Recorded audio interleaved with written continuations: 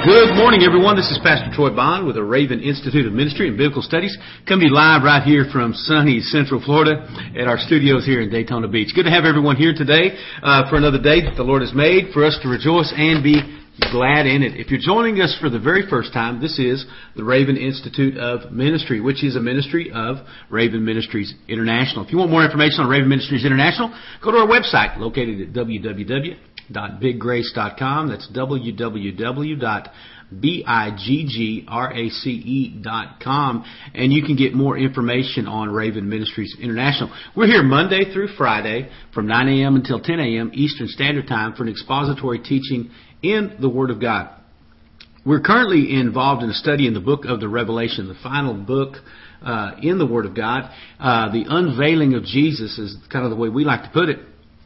And this is going to be our 33rd class today. But if you've not been a part of our previous classes, these classes are being made available once again by going to our website and clicking on Raven Institute. And you can actually download those classes in MP3 format to your MP3 player, your iPod, your computer, however you want to do that, and listen to those at your leisure. Burn them onto a disc, distribute those, however you want to do that. You can actually embed that player into your blog or website and have those available to you all the time. Forward those. However you want to do it, those things are available to you, and I think you would really be blessed to be a part of that. Also, you'll find on there coming up in the next week or so, we had done a class on the book of Romans, 197 hours. And we're going to put those back up there, so they'll be available once again as well for anyone that would like to study the Roman letter too. Really, really good stuff, and it really provides a good foundation for your study in any of the books of the Bible. So those are there, and we thank you so much for being a part of this. If you have prayer requests, we're in the midst of a lengthy period of prayer and fasting here, and with our teams, not just in Daytona Beach, but across North America as well. And if you have prayer requests, send those prayer requests to pray, P-R-A-Y, at biggrace.com, pray at biggrace.com. We want to lift those prayer requests up to the Lord Jesus Christ, believing for the salvation of your loved ones and for healing and whatever it may be that you need in your life. We just believe that God is a God that answers prayer, and especially if 2 or 3 agree is touching anything here on earth, that the same will be done in heaven. We believe that God honors our faithfulness, not only just to pray, but to pray together and to pray in agreement. So if you have prayer requests, send those to pray at biggrace.com, and we'd love to include those in our daily prayer times. Also, if you have questions regarding the teaching on the book of the Revelation, send your questions. We'd love to have your input, anything you want to ask or maybe clarification or something along those lines. You can send any of those to Raven at biggrace.com, R-A-V-E-N at biggrace.com, and we'd love to answer your questions on our study in the Revelation. Also, if you have other biblical questions, whatever it is, you need seeking some type of biblical counsel, send those to Raven at biggrace.com. We'd love to answer those questions. We may not answer them on the air if they're not in relationship to our present study, but we'd certainly correspond with you privately through email, telephone call, however you'd like to handle that. So once again, good to have you with us today. Don't forget questions, Raven at biggrace.com, prayer requests, pray at biggrace.com. Go check out the website, biggrace.com. We'd love to have you part. For you guys that are listening to us live, we are gearing up in just the next few weeks, really about 6 weeks from now. We're going to be taking our, 14th team into the city of New Orleans for our annual outreach to New Orleans during Mardi Gras. And we've been taking teams there since 1996, and we're going to be gathering there once again. Because, folks, listen, we're here and teaching this Word not just to be hearers. And that's the key right there. You know, James tells us not to be just hearers but doers. Otherwise, we're deceiving ourselves. And so when we come and we sit together and we study the Word of God, it's to equip us for the work of the ministry. And according to 2 Corinthians 5:20, our ministry is as ambassadors for Christ, as ministers of reconciliation. We've been given the word of reconciliation to be ministers of reconciliation. And so what you get in this environment, in a teaching environment, is really to enable you to be more effective out in an evangelistic and soul-winning environment when you go out and touch people for the kingdom of God. And we're going to be talking about some things that really kind of relative to that today as we continue into our 7th chapter. But we'd really like to invite you. The dates on that is going to be February 20th through the 24th in New Orleans. And we'd love to have you a part of that. If you want more questions, once again, send any of your questions, even regarding our Mardi Gras outreach, to raven@biggrace.com. If you are a veteran soul winner, if you are new to that, if you've never done it before, this is for you. We go out and we'll have a team of 125, 150 people strong, and we work as a team and as a unit.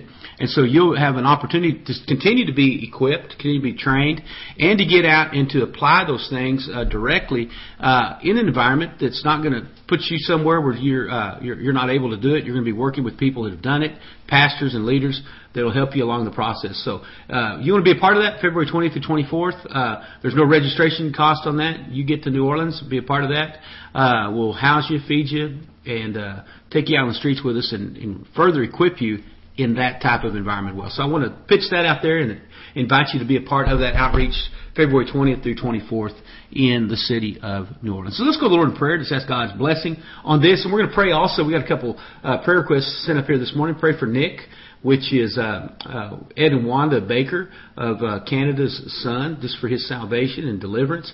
And also for Antoine, which is Mercedes' son. Pray for him as well. And if you have any other prayer requests while we're lifting up these to the Lord this morning, put those on there. We'll pray for those specifically with you as the body of Christ joins in. Father, we just thank you for this day, for a tremendous opportunity, Lord God, to come and to be equipped, Lord God. We want this to be what it really is, Lord God. We don't want it to just be another Bible study, a time to be forever learning but never coming to the knowledge of the truth, Lord God.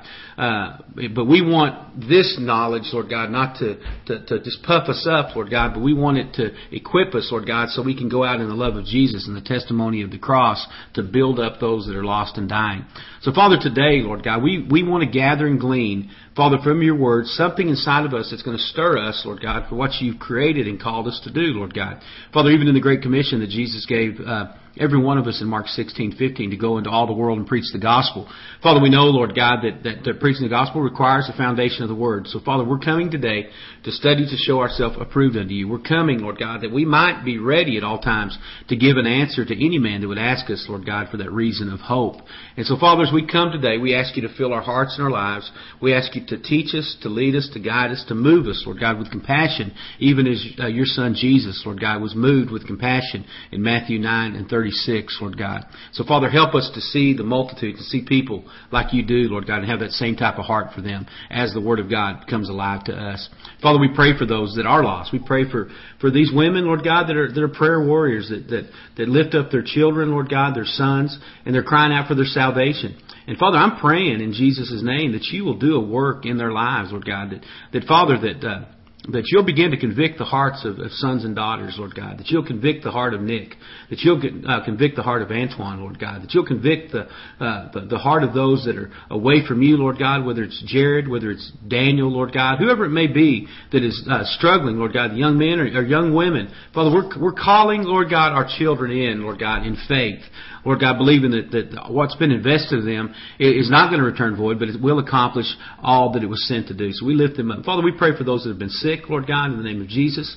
Father, for Donna's folks, Lord God, her mom and dad who have had the flu, we ask this for healing to happen, Lord God, in the name of Jesus. We thank you, Lord God, that you are a healer, that you sent your Son Jesus to die upon the cross, and by his stripes we're healed. And Father, we pray for Wayne Shaparsky's mom, Lord God, who fell and broke her arm, Lord God, on Christmas. We ask for healing, Lord God, just a rapid restoration of that arm. Father, any pain, any swelling, any lack of mobility associated with that, Father, we pray that it would cease and desist, Lord God, by the power of the blood of Jesus. Also for Denny Silva, Lord God, who's having open heart surgery today.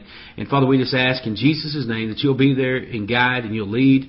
Father, you'll just your anointing will be there. Father, we rebuke any post-operative complications, Lord God, any infections, any staph infections, anything of that nature, Lord God, that would try to complicate Denny's surgery, Lord God. We ask for healing. Father, any else, Lord God, that have been going through difficulties, Father, we ask for your strength. Father, those that are in this season of prayer and fasting, we just ask that you'd strengthen them, Lord God, that you would be their encouragement. Father, Jesus said that they had bread that you knew not of. And Father, we pray that our bread will be the bread from heaven that comes down, Lord God, in Christ Jesus, that man does not live by physical physical bread alone, but by every word that proceeds out of the mouth of God.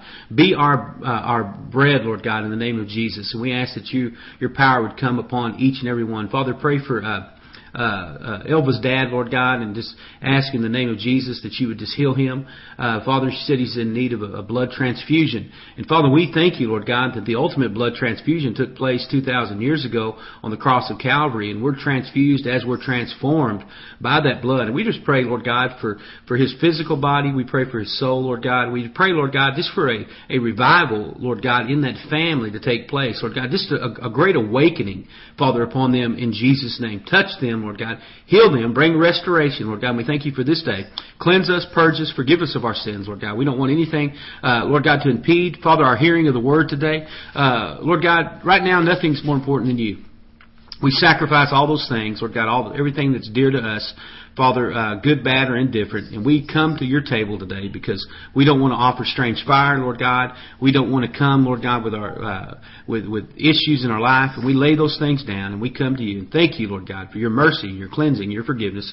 In Jesus' name. And everybody said, amen. Amen. And I think sometime we get to praying for folks. Man, we could probably pray right on through this study. But amen. Don't forget, keep praying. Send a prayer request. We want to lift up those things, and we'll keep those things on the list. Folks, we've been looking at the 7th chapter of the book of Revelation in our study. And, this chapter is really kind of 17 verses of, I've used that term, a parenthetical or a kind of a descriptive statement concerning really events that were introduced in chapter 6 and really that'll continue to be introduced and talked about in subsequent verses. And, we had been specifically examining those first 8 verses and discussing the identity of the role of that 144,000 as from the 12 tribes of Israel. These 144,000 Jews, folks, really will be a people that will return to the role that was once Israel's role when God raised them up through Abraham. But because of their rejection of Jesus as Messiah, that role that they had was assigned during the church age, during the dispensation of grace, to the Gentiles at the ascension of Christ, basically leading up to the day of Pentecost.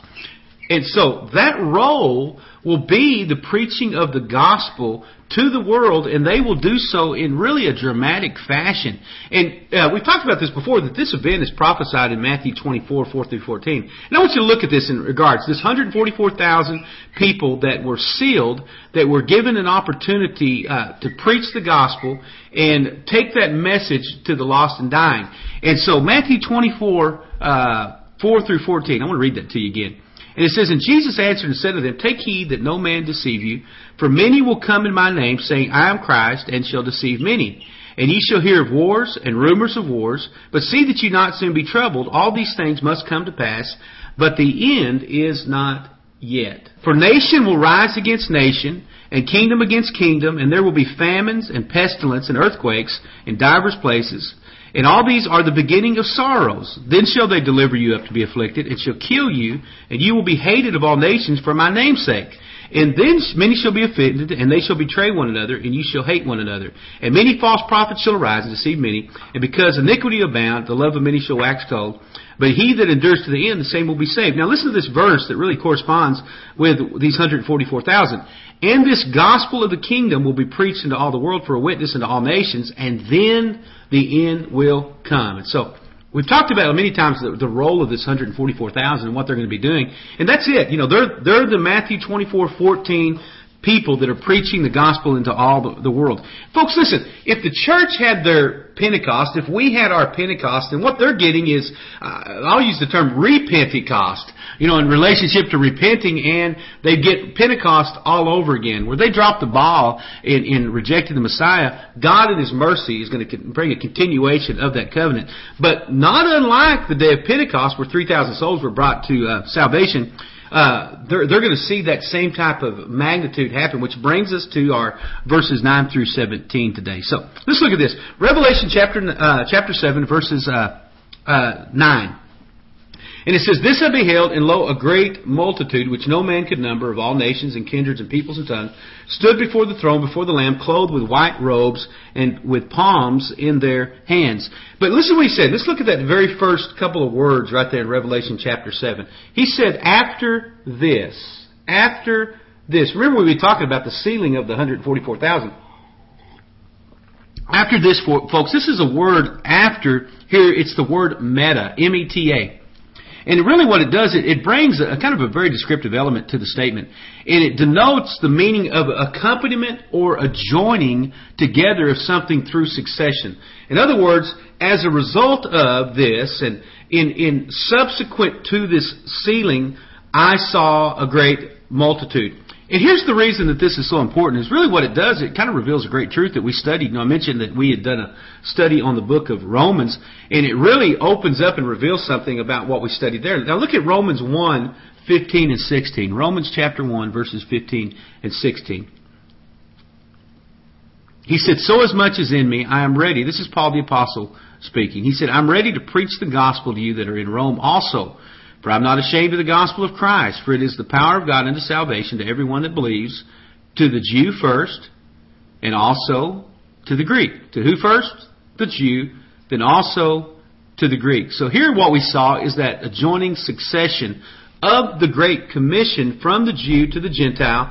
And now what we see is the adjoining succession of the Great Commission from the Gentile back to the Jew during the tribulation period. You know, we brought up a point a couple classes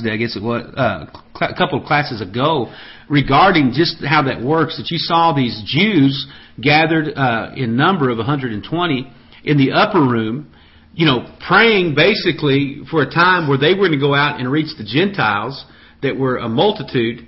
And so they prayed, that they had their Pentecost, boom, it unfolded.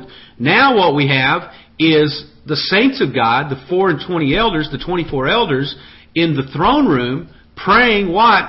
For, as a result of these Jews that are going to get sealed, that they're going to go out and preach the gospel to the multitude. And I brought up the point that was interesting to me, is that you had 120 in the upper room, then you had 24 elders spoken of in the throne room. You take 120 and 24, that's 144.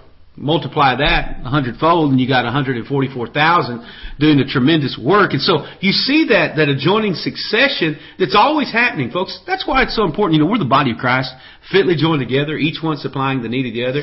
And while God has been faithful in providing these covenants, there's a duality of covenant, but the answer to both covenants and the ultimate end is going to be the same. It's going to be the worship of Jesus Christ, the King of Kings and the Lord of Lords. He said that He's been given a name above every other name, that at the name of Jesus, that every knee is going to bow, whether it's in heaven, whether it's in earth, under the earth, and every tongue is going to confess that Jesus Christ is Lord. But the faithful thing about God is that He's providing the mechanism through the Old and the New Covenant, the fulfillment of the 70th week of Daniel, to bring to fruition that exactly what He promised. And so we see this adjoining of the Great Commission from the Jew to the Gentile, and now we see it, the Great Commission from the Gentile back to the Jew during that tribulation period. And so another way of putting the term is this after this would be to say, as a result of this, which brings us to the question, as a result of this what? After what? Answer, after the sealing or the empowering and protecting of the 144,000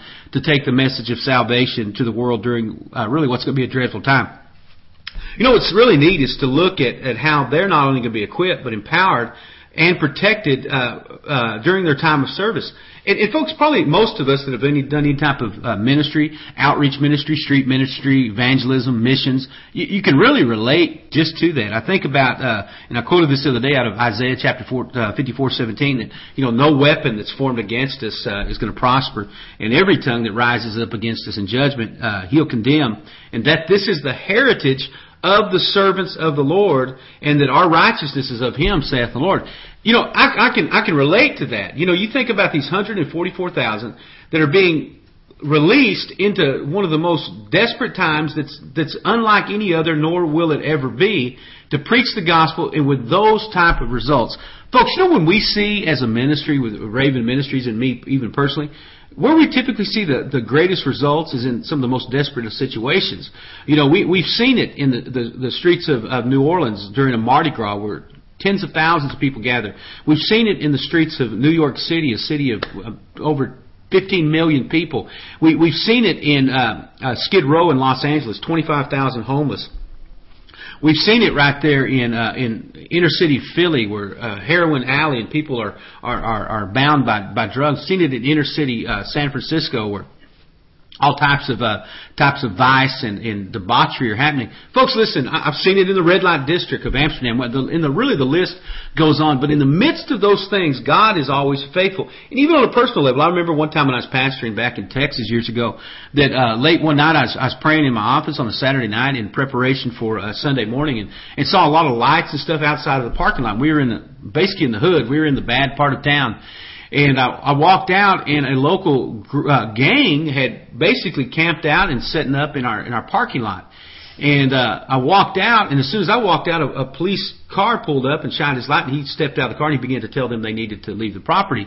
But right then and there, the Lord just prompted me, no, you tell the police officer to leave the property, because I've got a message for this gang. And this is probably 90 to 100 young people in this gang. And so the police officer, basically told me I was on my own if I wanted him to leave, because they would probably trash the joint and may trash me. But there was just no fear in that. So he ended up leaving, and the leader of the gang said, "Yeah, that's right. This is our hood. This is our turf." And I commenced to tell him, me standing by myself with the sealed by the Holy Spirit under the day of redemption, told him, it wasn't, and the only reason he was there because I allowed him to be there, and ended up getting to preach to him and to this group of young people. And the next day, about a dozen or more were in service, and several of them came forward and gave their lives to the Lord Jesus Christ. Was I afraid? Absolutely not. Why? Because greater is He that's in me than he that's in the world. And we're going to see that same type of testimony on this. We mentioned the outreach into New Orleans. We've stood toe to toe with hordes of pagans trying to overrun us and seen God glorified. We went through other tumultuous times, Hurricane Katrina and the aftermath on Rita, and being right there in the midst of those storms and seeing God's hand in provision. Folks, listen. If you're fearful about going out and doing the things of God, you need to be fearful about being disobedient when God tells you. I tell you what, God has not given me a spirit of fear, but of power and of love and of a sound mind. And so if you don't want to do the things that God's called you to do because you're afraid of what happened, really, you need to be fearful of where you're at in your disobedience, because that's where judgment is. Protection is in the midst of my obedience. When I'm obedient, what do I have? I've got that seal upon my life. And so if it comes down to going to a bombed out neighborhood, it comes to going to a place like New Orleans during a Mardi Gras, and you're bound by fear, chances are you're going to find yourself overcome, not there, but you're going to find yourself overcome right where you're at. And so this 144,000 got a hold, just as we get a hold of right here in this dispensation of grace, the person of the Holy Spirit coming upon us to seal us, to protect us, to hold on to us, to empower us to do exactly what He's called us to do. Yeah, pension, Iberville, housing projects, all these places that you're able to go to under the power and the direction of the Holy Spirit. And we cease to be the intimidated, and we become the intimidator. One more testimony. I was out and stopped a couple of young men that were gangbangers, had the whole paraphernalia, the material, their clothing and everything else on Bourbon Street one night, and I just stopped them right in front of them, and as the Lord directed. And they told me, they said, "Man, you're in the devil's backyard tonight." When I cut them mid-sentence, I said, "No, you're actually, the Bible says that every place that the sole of my feet treads on is mine to take, and you just happen to be standing in my pulpit," and got to end up leading these two young men to the Lord Jesus Christ. Folks, listen, the reason we don't take ground is because we don't ever go to that ground. But this 144,000, as prophesied right there in Matthew 24 and 14, are going to go out and going to take that ground. And so it says, after this, or as a result of this, or as this accompanying or adjoining succession of these events, I saw, and lo, a great multitude, which no man could number, of all nations, kindreds, people, and tongues. You know why they had that? They had the testimony of the multitudes. Man, when I say that this morning, I get kind of excited, and because I'm, in this period of fast and prayer in preparation for our outreach into New Orleans. You know what? When we have the sealing of the Holy Spirit and we have the expectancy, we can have the testimony of the multitudes. We can have the testimony saying, you know what, I'm going to go out with results. I'm going to preach with expectancy. I'm going to have that desire that God said that I can go do it, and that men's hearts are going to be broken, that are going to come to repentance, and I can be a part of that. And so, they had the testimony of the multitude. As a result of that, if I'm faithful, there's going to be a joining succession of success. There's going to be that's going to bring about people into the kingdom of God. If I'm faithful and I pray and I fast and I believe God and I consecrate myself before Him, and I keep myself unspotted for the world, then there's going to be this accompanying or joining together or this succession of events that are going to be the result of that. And so, folks, listen, if you don't have a testimony, the problem is because there's nothing for it to join to. There's nothing, there's no ceiling in your life. There's no obedience following up on that and going and doing the things God called you to do. And so if you want a testimony about standing flat-footed in front of 100 gangbangers and preaching the gospel and seeing them get saved, what do you got to do? You got to seal yourself by the Holy Spirit through prayer and consecration. Then you got to go where they're at. If you want the testimony of standing and facing down pagans in the streets of New Orleans and Jackson Square in the midst of witchcraft, what do you got to do? You got to be sealed by the Holy Spirit, and you got to put yourself out where they're at. If you want to go in and face problems in the inner cities or whatever and see God deliver drug addicts, well, you got to be sealed by the Holy Spirit, and you got to put yourself out there where they're at to get that type of testimony. You've got to join it together, and so that's exactly what these 144,000 witnesses have done. And so, after this, and lo, a great multitude, which no man could number, of all nations, kindreds, people, and tongues, stood before the throne and before the Lamb, clothed with white robes, with palms in their hands. A great multitude, it says, that no man could number, of all nations, kindreds, people, and tongues. Folks, I mentioned something before that bears repeating, is this multitude is not comprised of those who were raptured prior to the tribulation. The following passages we'll get into here in just the next few minutes are going to reveal this. They are the fruit of the preaching of the 144,000. And so write that down in your Bible somewhere. Scribble it down. This multitude is not those that came prior to Revelation chapter 4, verse 1. These are the ones that have come as a result of the preaching of this 144,000 sealed witnesses of the message of Jesus Christ. They are the product of this. And here I want to give you some. This is exciting. And too, as you read the Word, every time I read it, and even in this unveiling, something else gets unveiled. And something just today, early this morning, as I was reading, just looking at chapter 7 and reading it over, something just popped out to me that I want to share with you and get you to think about. In order to do this and talk about verse 9 here, I want to back up to verse 3. Verse 3. Matter of fact, let me just read 1, 2, and 3 together. And he said, after this, there's that once again adjoining succession. I saw 4 angels standing on the 4 corners of the earth, holding the 4 winds of the earth, and the wind should not blow on the earth, nor the sea, nor any tree. And I saw the number of the angels descending from the pit, having the seal of the living God. And he cried with a loud voice to the 4 angels, to whom it was given to hurt the earth and the sea, saying, hurt not the earth, neither the sea, nor the trees, till we have sealed the servants of God in their foreheads. I don't know how many times, folks, I've read that. I've obviously taught the Revelation, but just this morning, man, something, as I really looked at this multitude in verse 9, man, something went bam. And so you're saying enough already. Tell me what the Lord gave. This is amazing. He said, hurt not what? Hurt not the earth, neither the sea, nor the trees, till I have sealed the servants of our God in their foreheads. Now, earth is the word Ga, G-A, the word Ga. And here's what's so neat. And here's how the Lord does me. He always just kind of blows me away, gives me something, points me to another part of Scripture. In the parable of the sower, that word Ga is translated as ground. Okay? Now let me put that in perspective here in regards to this multitude. Matthew 13, 4 through 8. Matthew 14, 4 through 8. And when he sowed, some seed fell by the wayside, and the fowls came and devoured them. Some fell upon stony places, where they did not have much earth, and forthwith they sprung up, because they had no deepness of earth. And when the sun was up, they were scorched, and because they had no root, they withered away. Now listen to verse 7 and 8. And some fell among thorns, and the thorns sprung up and choked them. But, verse 9, but some fell on good ground. Some fell on good Ga. Okay? And brought forth fruit, some 100, some 60-fold, and some 30-fold. But some fell upon good Ga, some fell upon good earth. Revelation 7:3, saying not, hurt not the earth, hurt not the good ground. Okay? Hurt not what is about to bring forth some 100, some 60, some 30-fold, some multitudinous fold. Isn't that neat? Now check this out. Hurt not the earth, neither the sea.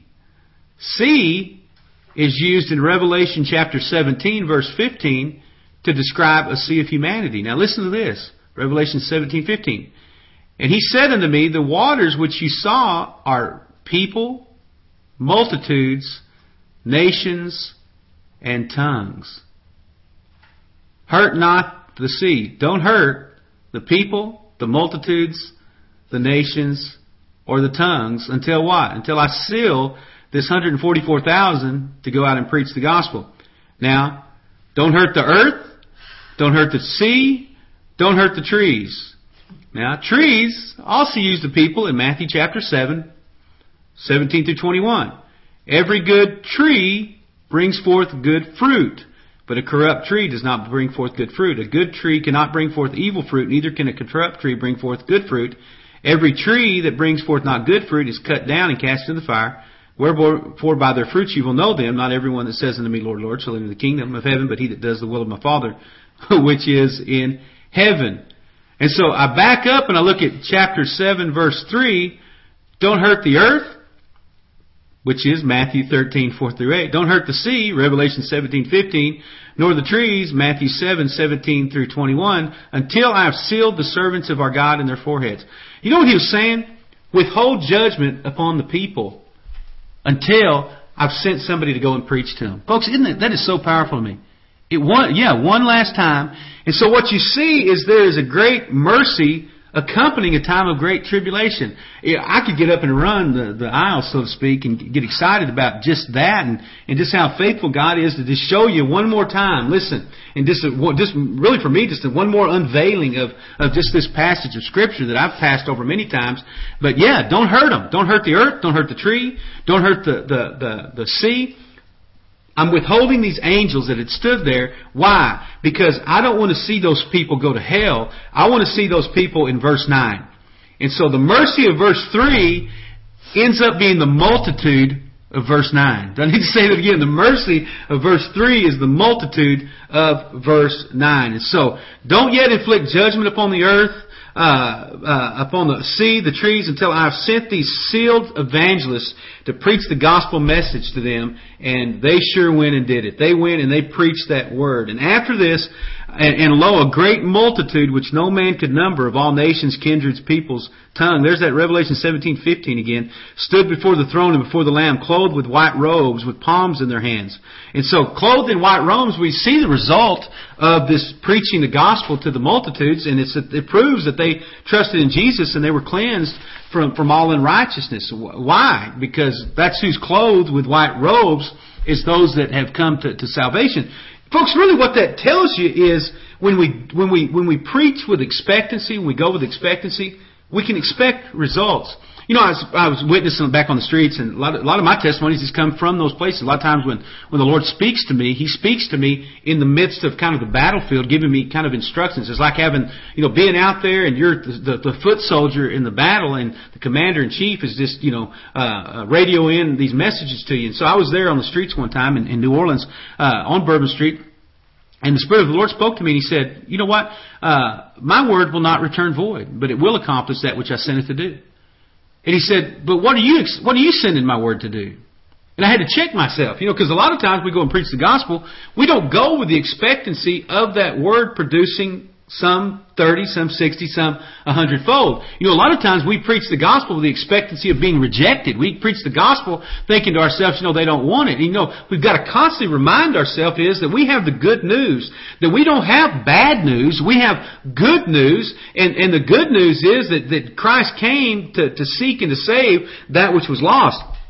That right now that the Word says that God judges no man, but He's given all judgment into the hands of His Son Jesus, and that Jesus came not into the world to condemn the world or to judge the world, but that the world through Him might be saved. And folks, listen, there's not just 144,000 sealed evangelists right now. I tell you what, there's the people that anyone that would call upon the name of the Lord being saved. We've been commissioned in Mark 16:15 to be the ambassadors of 2 Corinthians 5:20 to go out and preach the gospel, but we need to do it with the exact same type of expectancy that these 144,000 are. That way when we stand before Him, that we're going to have a part in another great multitude that's going to preface this this group that's standing there in Revelation chapter 7, verse 9.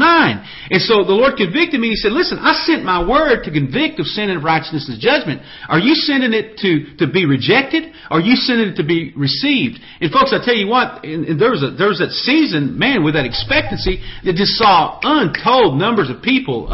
We'd be out on the streets hours and hours and hours. And I think it was birthed out of the expectancy of God's word and taking that message and trusting Him and seeing God's word do exactly what it was sent to do. And it really, it's something you've got to always remind yourself of and encourage yourself in your faith to be able to see that. And so I remember a message, though, that we talked about in the church of Sardis. And this is Revelation chapter 3, 1 through 5. Revelation 3, 1 through 5. And look what it says here. It says, unto the angel of the church of Sardis. Now, think about this in regards to Revelation chapter 7, verse 9. Angel of the church of Sardis, write these things, saith he that has the 7 spirits of God and the 7 stars. I know your works, and you as a name that live and are dead. Remember, we talked about that Reformation church. But now, here's what I want you to remember about the church of Sardis. And think about how this really is going to testify to that great multitude. Be watchful and strengthen the things which remain that are ready to die. For I have not found your works to be perfect. Remember therefore how you have received and heard, and hold fast and repent. Now jump down to verse 5 of Revelation chapter 3. He that overcomes, the same shall be clothed in white raiment. And I will not blot his name out of the book of life, but I will confess his name before my Father and before his angels. Folks, listen. This is a group of people that after the preaching of the 144,000, they're going to have to what? Remain steadfast. They're going to have to be strengthened, like Revelation 3:2. They're going to have to be ready to die, Revelation 3:2. They're going to, and as a result of that, they will be overcomers that are being clothed in white raiment, Revelation 3:5. And so this multitude are those that God saved, and we're going to get into some of the more of the details after we pass through chapter 7 into 8 and whatnot. The consequences of that salvation is going to be a little bit different now. We talk about, if any man would desire to be his disciple, that you've got to deny yourself, take up your cross, and follow him.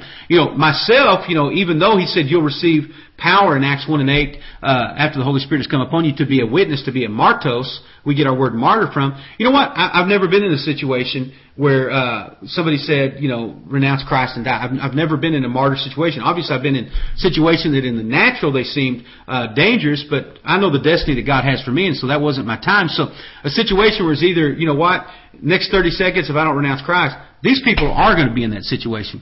They're going to be in an environment where Christianity is basically going to be one of the most heinous crimes that you could commit against this government of the Antichrist. And so they're going to have to be strengthened.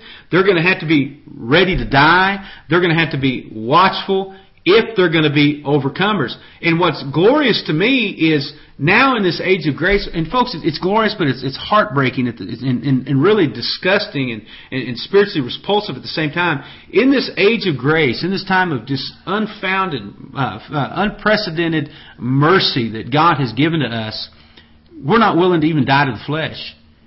And it's so easy for people to abdicate their relationship with God for an offense, for a bad experience, for something in the flesh, through an adulterous relationship, through whatever it is. It's so easy for people to abandon that now in this time of great opportunity to serve Him and to know Him and to trust Him. And we won't do it now. But these folks, this great multitude, what's going to happen? They're really laying their life on the line just merely through their profession of faith. It's not like walking up to your traditional church and saying, listen, I want to give a profession of faith and sign the baptismal robes and get dunked in water and I can go back. No, it's if I'm coming forward and I'm putting myself out there, that it's not going to be followed up with a certificate that I hang on my wall. It's probably going to be followed up that I'm going to have to lay down my life for the sake of the gospel. And these folks aren't going to do it. A multitude that no man could number are going to be willing to do that. Can you imagine that environment, the spiritual environment, in the midst of this tumultuous tribulation, that people are saying, yeah, I'll lay down my life. Yeah, I'll lay down my life. I'll lay it down for more than, the second helping of pizza, or I'll lay it down for more than a second helping of that extramarital affair, or whatever it may be. I'm going to be willing to lay those things down for the cause of Christ Jesus. So it should challenge us now in lieu of and in foreshadowing what's going to happen then. And so it says, I saw that multitude, which no man could number, of all nations, kindreds, peoples, and tongues, stood before the throne, before the Lamb, clothed in white robes. That speaks of them being cleansed, them being washed, them being sanctified through their faith. And it says they had palms in their hands. And so that event that the saints before God, of this palmary, really is actually a picture of the Feast of Tabernacles. And Israel, really what they were to do is rejoice before God with branches for 7 days. And the Feast of Tabernacles was a prophetic shadow, basically, of future events when the saved, they're both Jews and Gentiles, would stand before God's throne and celebrate their salvation. And so that's the picture of the actual representation of what the Feast of Tabernacles that the Jews practiced would. Look at Leviticus chapter 23, verse 40. Leviticus chapter 23, verse 40. Did you ever think we'd find a way to get to Leviticus from Revelation? Amen. We'll find a way to tie it together, won't we?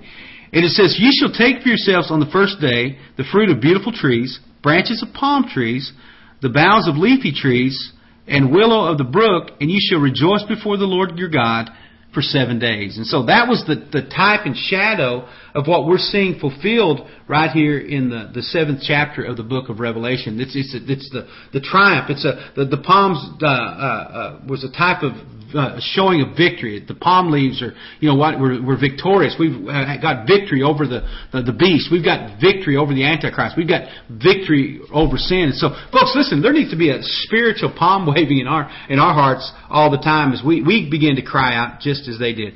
And it says, and they cried out with a loud voice, saying, "Salvation unto our God, which sits upon the throne, and unto the Lamb." And all the angels stood round about the throne and about the elders and the four beasts, and fell before the throne on their faces, and worshipped God, saying, "Amen, blessing and glory, wisdom and thanksgiving and honor and power and might be unto our God forever and ever. Amen." And one of the elders answered, saying to me, "What are these which are arrayed with white robes, and where have they come?"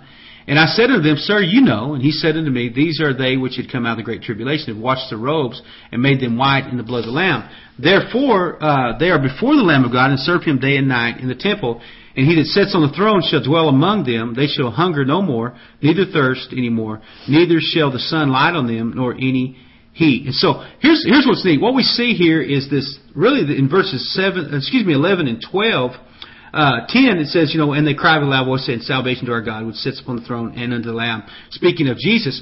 Then in 11 and 12, we have this really a tremendous scene. And all the angels stood round about the throne and about the elders. And so that's the church, the bride of Christ, those that were a part of the rapture, and the four beasts. That's those seraphim, them angels that Isaiah had saw in Isaiah chapter 6, and now John is seeing those right here in the 7th chapter of the book of Revelation. And they fell before the throne, and they worshiped God, saying, "Amen, blessing, glory, wisdom, thanksgiving, honor, power, might, unto God forever." Now I want you to look at that kind of that sevenfold worship that went forth. What it says, what did they say? They said blessing, they said glory, they said wisdom, they said thanksgiving, honor, power, and might, forever and ever. And so look at that sevenfold type of worship. Folks, listen, that ought to be how we worship God. We're out of Hammond, Lord God, listen, we're saying blessing. Think about the blessing that God has bestowed upon each and every one of us. You may say, well, my blessing isn't as much as somebody else's. But think about just in relationship to the righteousness of God, just the blessing of Jesus to us. And glory. You know what? God does bless you, but do you glorify God in your life? Wisdom. God, listen, any wisdom that I have is going to be derived from my relationship with you. Thanksgiving. Everything about me, I want to give thanks. I want to be thankful in all things. Give thanks unto the Lord, for He is good, and His mercy endures forever. What about honor? And honor is really closely tied to the fear of the Lord. God, I want to honor you. I would not want to do anything that would be displeasing unto you. I wouldn't want to have my life characterized by anything that wasn't representative of Jesus. Power. There's that power to overcome. You'll receive power when the Holy Spirit's come upon you, and you will be a martos. You'll have the ability to lay down your life. And might. Mighty is our God, greatly to be praised. He's our might. He's our strong tower. He's our enabler. He's the ability to do those things that we can't do in the natural. Folks, listen, our praise and our worship, basically what it ought to do is it ought to be that sevenfold blessing of God. It ought to be, listen, everything about me, I have the ability to overcome. I have the ability to have victory. I have the ability to walk in righteousness, all because of the Lamb that sits upon the throne of God forever and ever and ever. And so all the angels, it said, again, heaven rejoices basically over this group that is gathered out of the nations of the world. And this is the third time we will see the angels in heaven that are going to be rejoicing really in unison. We saw it in 4:9 through 11 and in 5:9 through 14. And so John basically demonstrates this multitude is in heaven, lest any type of mistake is made. And folks, listen, we need to have that same mentality. We need to rejoice in the souls. You know, I think about what the Word tells us. There's only one thing in the Scripture that says that causes all the angels in heaven to rejoice, and that's over one sinner coming to repentance. Now, if that's what caused it, can you imagine the scene that's happening here over a multitude of sinners coming to salvation? You know, I've talked to people that they're quote-unquote a part of the body of Christ and shared with them about people coming to Jesus. You talk about somebody repenting and getting saved or getting delivered. And many times in the modern church, it's almost like they just want to yawn and tell you, well, go ahead and get past that. But you tell them about, you know, if you went to them and said, hey, listen, I won $1 million, or I got somebody left me a great inheritance, or, you know, I bought me a new car, or even if I had a new baby, you know, people get excited. But people just do not get excited like this when somebody comes to Jesus. And it's almost like they're waiting for the other shoe to drop and say, well, you know what, maybe they did, maybe they didn't. But folks, heaven doesn't function that way. When one sinner comes to repentance, that's the time that we rejoice. Not over our brand new building that we made to warehouse all these saints that aren't going to do anything. You know, not on the repaving the parking lot, not over our free trip to the Caribbean or whatever it may be. But it says that they rejoiced over this multitude of souls coming into the kingdom. And folks, we need to have that exact same type of mentality. And so everyone stood up and basically began to give this clarion call of great blessing and glory and honor. Why? Because all those sevenfold things are what play a part in bringing every single one of us unto salvation. We need to be rejoicing with those that come into the kingdom as well. And maybe that's why people don't stay quote unquote saved. Maybe that's why people don't stay dedicated to God. Because if we as believers that have experienced it, have tasted of that heavenly fruit and that manna, if we're not excited about it, why should they be excited about it? If they don't see us seeing it as this tremendous, transformation that God's making everything new, where's the staying power for them to say, you know what, listen, that person's known the Lord for a while and they're not really excited. Maybe this really isn't a relational experience. Maybe it's just a religious experience and they're just glad to get another name on the roll. Folks, really, we need to watch ourselves and we need to be reflective of what's going to be happening in the future with the angels, with the seraphim, with the great multitude that's there in that presence, rejoicing in the presence of God. And it says, one of the elders said unto me, who's the elders again? That's the body of Christ, the church, those that came that were raptured in Revelation 4:1. One of the elders said to me, who are these that are arrayed in white robes, and where do they come from? So he's posing the question to John, who has been there, who's seen the unfolding of all these events, and all of a sudden there's a new group of people introduced. And John said to him, he said, sir, you know. And he said to me, this elder, representative of the church, said to me, they are they which came out of the great tribulations and have washed their robes and made them white in the blood of the Lamb. So he gives a very descriptive term on who they are. They're people that got saved as a result of the preaching of this multitude. And so the identity, though, of this group is a mystery to John. And so for those, and again, we talked about some of the things that make it difficult for those that would teach a pre-trib, post-trib, whatever, anything but a mid-trib or a post-trib rapture of the church, because it's kind of hard to keep up with your people groups if that had been the case. Now, John would have recognized anybody that would have been a part of that first group that was obviously there, which we've shown through Scripture that there's this group of believers that are in heaven. Now, if they would have been part of that initial group, he would have known them, because why? He had already seen that group of people. Now he's asking who these folks are. And so we see a subsequent event that is taking place and a new group of people introduced.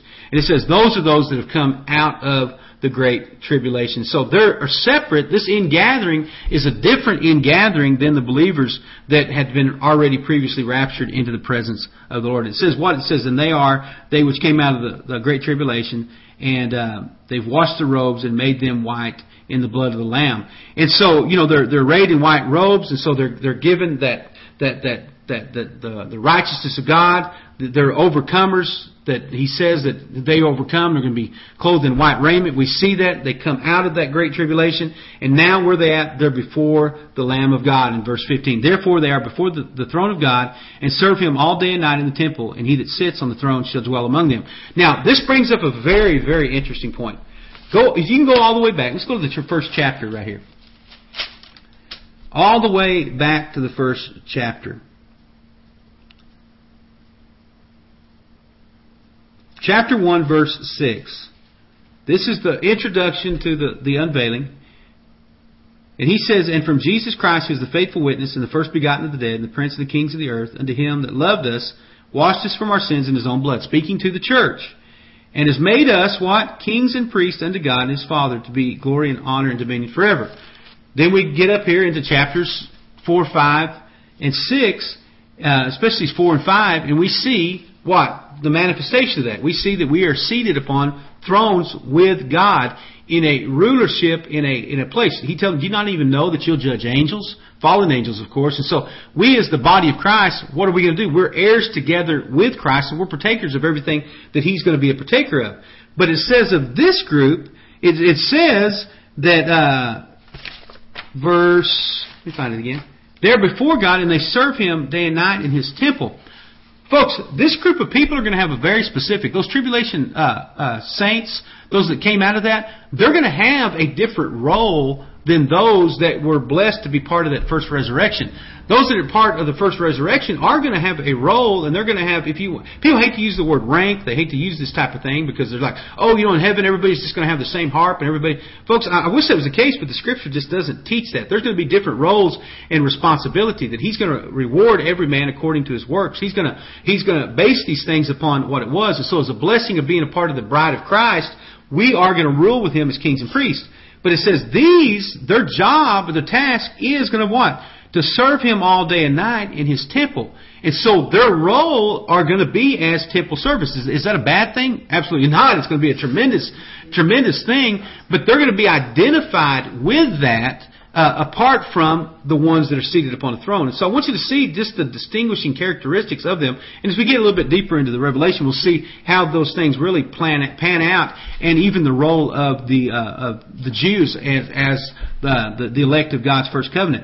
And it says, "They will hunger no more, neither will they thirst any more, neither will the sun light on them, nor any heat." Now, what is that talking about? We looked at some of the things, terrible things that are going to happen in those judgments that are going to be poured out upon the world. And what was it? We saw the famine, we saw the heat, we see the sun upon them, we see their thirst. We see all those things and saying, listen, that's past, that judgment's past, you went through those things, but no more are you going to have to endure that type of persecution or that type of element. Then he says, "For the Lamb is in the midst of the throne, shall feed them, and shall lead them unto living fountains." And so I'm immediately reminded in verse 17, remember when He met the woman at the well? He told her, He said, "Draw me something to drink." And He told her, He said, "Listen, you can drink from this fountain and you'll continue to thirst."